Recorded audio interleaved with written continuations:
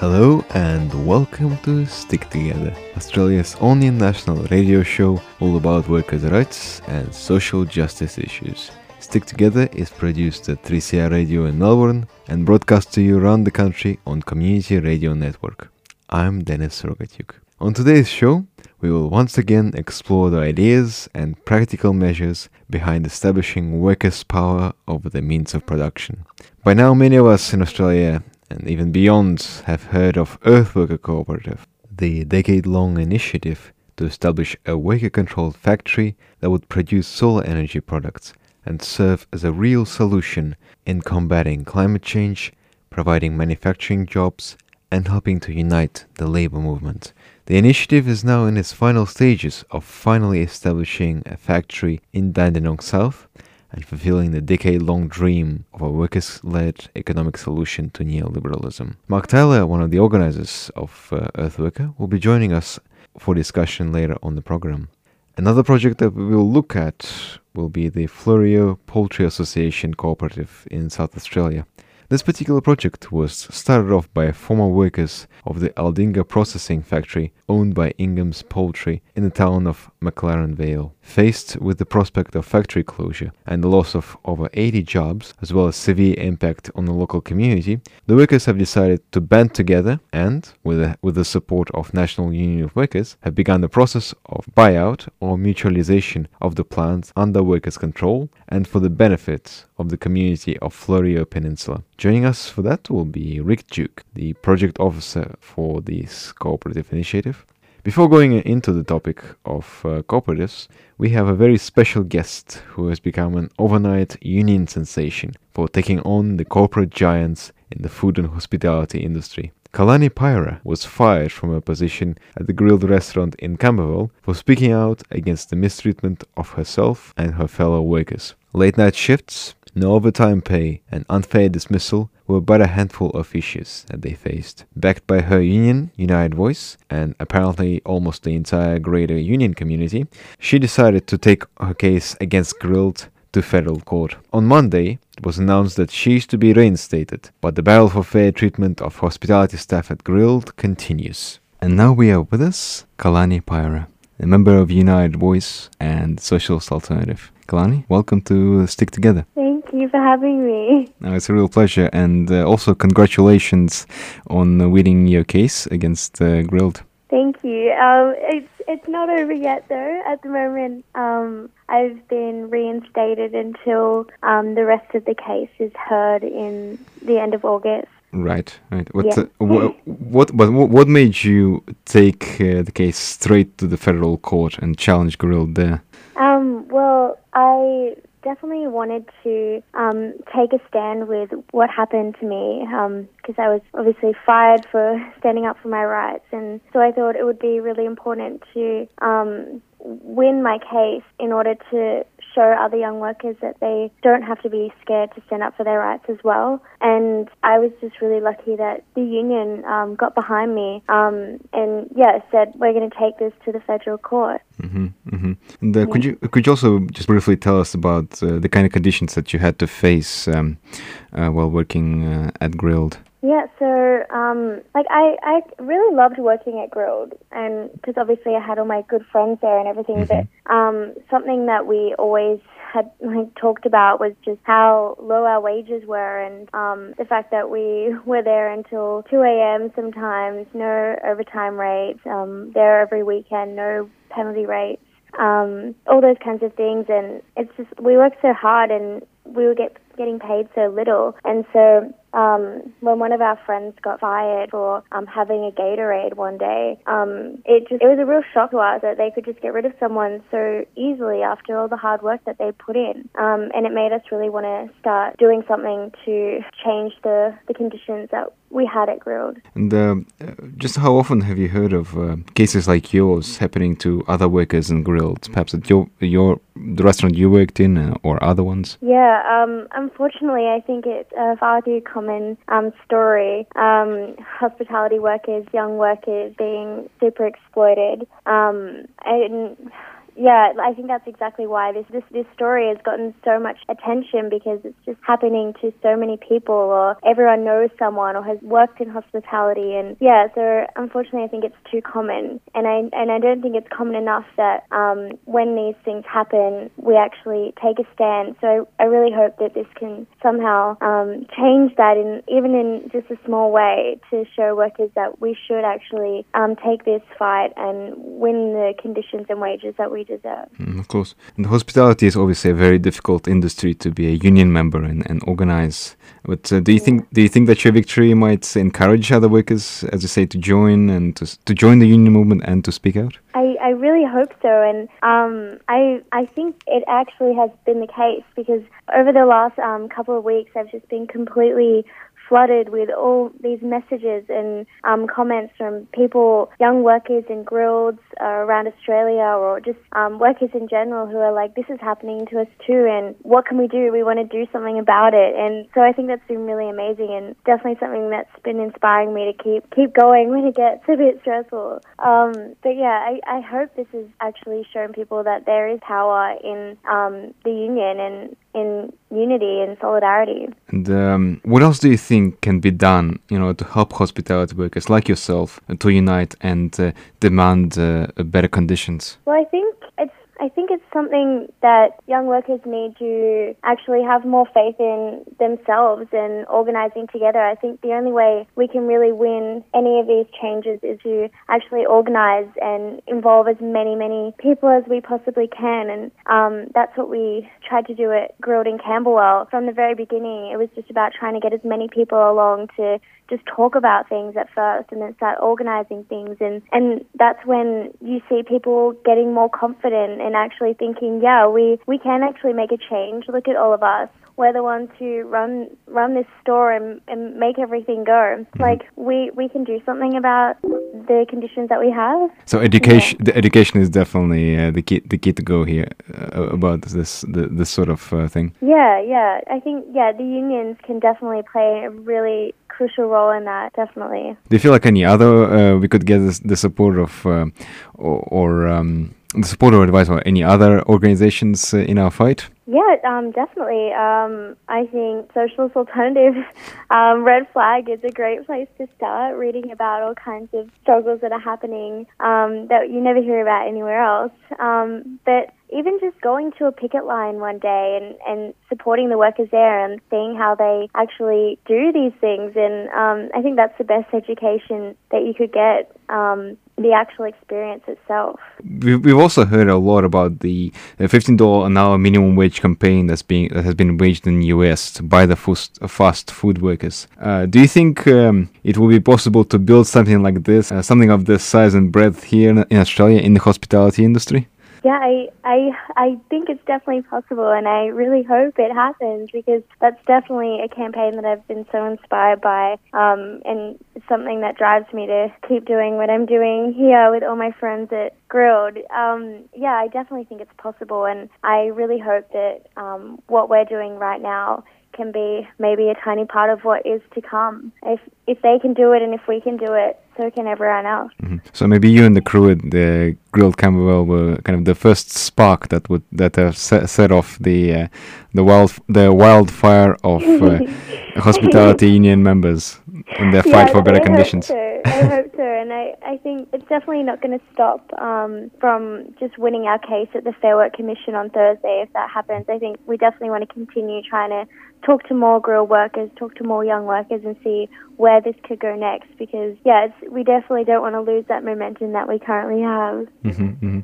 And just to finish off, so you mentioned before, so the plans is definitely to continue with campaign and continue with the case. But is there any particular concrete next steps that you're seeing in the campaign? Yeah, so this Thursday is actually our hearing at the Fair Work Commission to try to terminate our work choices agreement and in favour of the minimum award wages. So that's going to be our next step for us. And then, obviously we want to try and get as many grilled workers, young workers or unionists to come down and support us. So, yeah, that would be amazing. And then, maybe trying to have some kind of meeting with other workers who are interested in taking up this fight for our rights at work, and seeing what we could do with that. And then I guess as well there's the adverse action case that still needs to be heard at the end of August. So we've got a bit of work to do, but definitely I hope there's more creative ideas that are coming out of that in the next few days as well. Right, excellent. Well, Kleine, we at Stick Together wish you all the best in your case and in the case of your other hospitality workers. Thank you so much. Stick together. Yeah. Stick together. Yeah. Stick together. Stick together. Stick. Stick together. Stick together. Stick together. You're listening to Stick Together on Community Radio. We've just heard from Kalani Pyra about her ongoing battle for fair treatment at grilled restaurants. We will now move on to our discussion regarding the progress of the cooperative movement in Australia, starting in McLaren Vale, South Australia. Joining us now is Rick Duke, the project officer of Fleurieu Poultry Cooperative and a former member of the National Union of Workers. Rick, thanks for joining us on Stick Together. Thanks for your time. It's great to be on your show. Now, Rick, could you briefly describe the project of Fleurieu Cooperative in South Australia? We are a band of mostly ex-workers, but other interested parties who came together after our poultry factory was shut down last year by Inghams, who moved their turkey poultry operations into New South Wales, and meant that the factory that we were working at was shut down, and it's now been sitting empty for the last 6 months. So, we're sort of taking it aboard to try and get it reopened as a community cooperative. Mm-hmm, I see. And what sort of a cooperative model are you seeking to create? Or what sort of inspiration is there behind this project? Look, I guess the Mondragon would probably be the shining light for cooperatives, but I think closer to home there's a lot of cooperatives in Australia that we just don't realise. And through association, the Goulburn Valley Co-op has been very supportive of us, and I guess they've given us a bit of inspiration, having gone through it very recently, that we know it can happen, but obviously it takes a lot of work, and that's what we're plugging away with at the moment. Mm-hmm, right. And how did the idea of Fleurieu Poultry come about in the first place? It really came about by Tony Snelson from the National Union of Workers. The day after it announced that we would be shutting down, the union came down to talk to us all, and Tony floated the idea of a cooperative. And look, I have to say that at the time I thought it was one of the silliest things I'd ever heard in my life. And but nonetheless, I thought I'd hear it out, and Tony organised some meetings, and we went along, and the longer the meetings went on, I thought, this is actually something that can work, and it's something that we can carry forward and actually create jobs and put back into the community. So I was sold pretty quickly on the idea, but it really just came out of the blue the day after we shut down from the National Union of Workers. Mm-hmm. And what kind of support are you receiving, or you planning to receive from the National Union of Workers, or from the local community, or from the South Australia government or federal government? We have quite a bit of support now. The Goulburn Valley Food Co-op in Victoria formed after the Heinz shut down. They supported my wage for the first month. The National Union of Workers then came on board, and they supported my wage for the next 3 months. And one of the consultancy companies we've done with have also now funded my wage for another month. So from that point of view, the support's been outstanding, because we believe as a project we would have found it hard to go ahead if we didn't have someone dedicated to the project. The National Union of Workers have let me set up base in their office, so I've got all the internet and phone use that I need.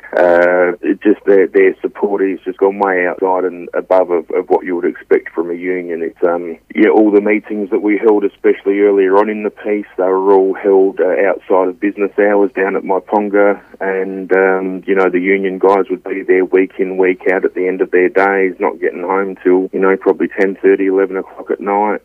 So their support has been unreal. The state government funded the study. They agreed to fund the study and kick in $70,000, and certainly they've been on board and have been, the Primary Industries Department, for example, have really tried to do what they can for us, which has been great. And the local community, we signed petitions. We have many people liking us on Facebook, and people hear about our project in the street, and they're very heartened that we're out there trying to do something. Oh, sounds excellent. And what sort of timelines are you currently operating in terms of setting up the cooperative project? Look, that's a really hard question to answer. I guess that the best answer, and perhaps the only answer I can really give, is just as soon as possible. We know that there's other enterprises interested in the factory, and while the factory wouldn't necessarily stop our project, it is fairly critical to the success that we could have.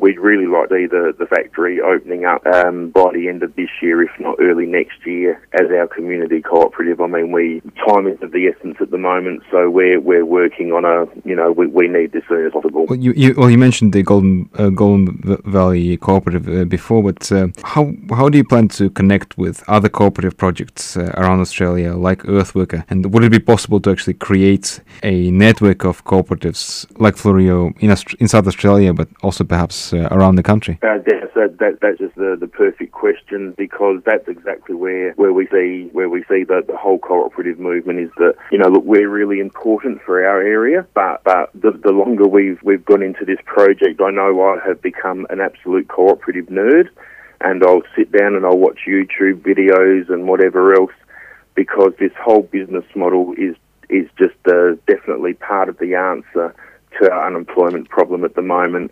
Particularly in South Australia, I think we've got the highest unemployment in the nation, if not the second. We have manufacturing shutting down all the time. So those ties with other cooperatives like the GV Food Co-op, Earthworker, who we're sincerely hoping that we can get them involved in our project to supply us the solar hot water and other stuff like that. We've branched out to other cooperatives so that we can try and learn some lessons from them, get some answers to some questions and some advice, and just a little bit of a sounding board, so that if we're having issues, we can talk to someone and they can say, yep, we understand what you're going through, and this is the way it will pan out.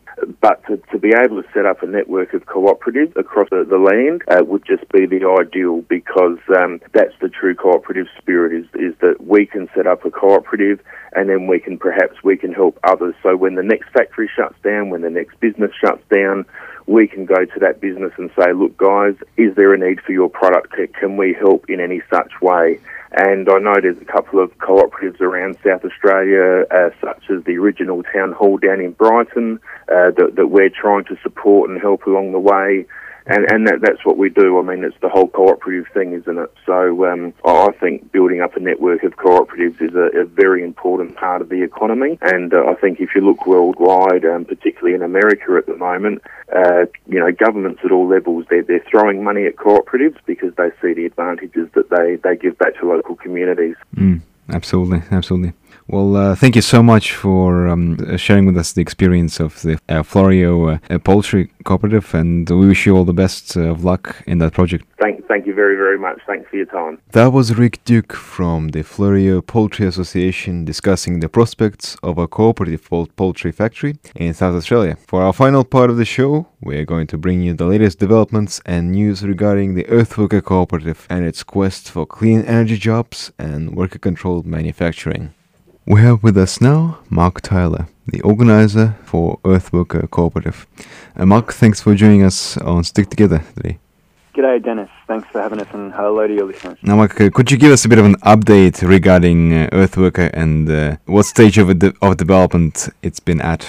Sure. So, as some of your listeners would know, Earthworker has been raising funds to basically help set up a foundation for the first worker cooperative factory to grow. Now, it's as a worker cooperative, we don't have access to some of the traditional forms of fundraising where, say, large corporations kind of investing in us and this kind of thing. So, and also nor do we really want to go to them for support. So in order to raise what is quite a lot of capital to get the factory really strong and growing, we've really had to go to the community and to our base, to our supporters, for that capital. So we've been running what's called debentures, which is basically a short-term loan with an interest paid back to people who invest. And we've been running the debentures now for over a year, and we've raised through that.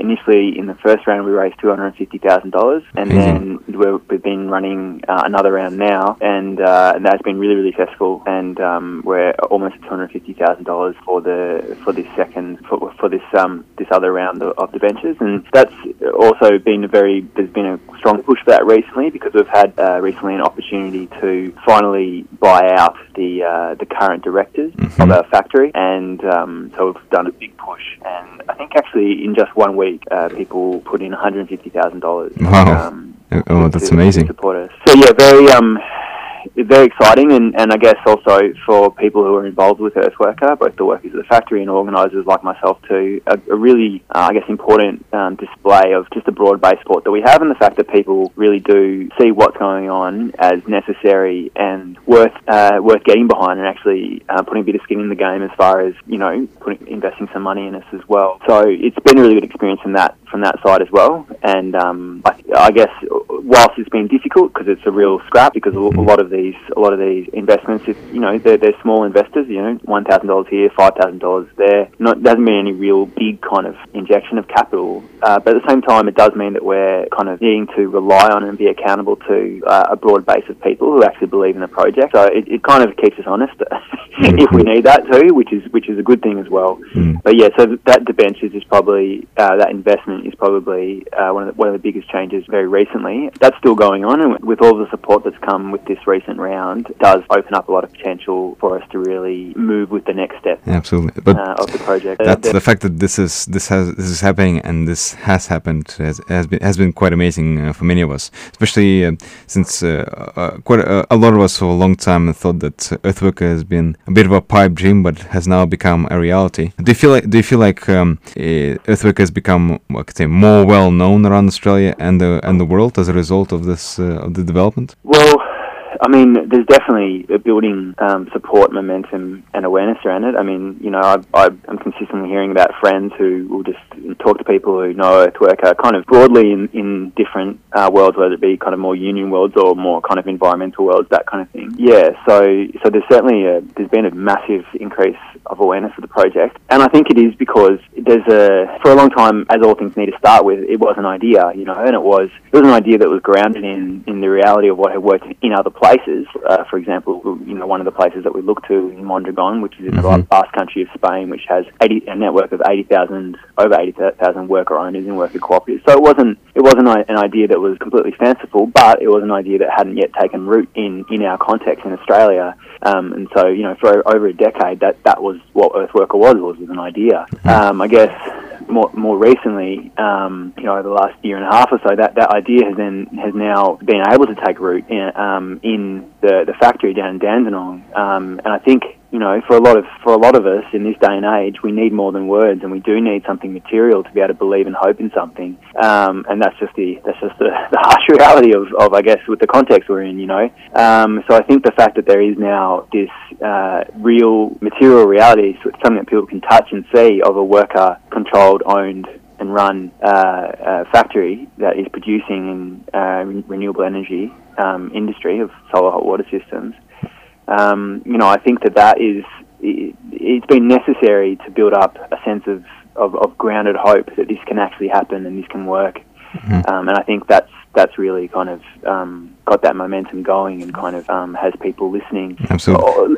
From quite a broad range of worlds too, not only from kind of organised labour and also from environmental worlds, but much further ashore, people in rural communities too, who know that there needs to be some kind of real solutions around jobs in their communities.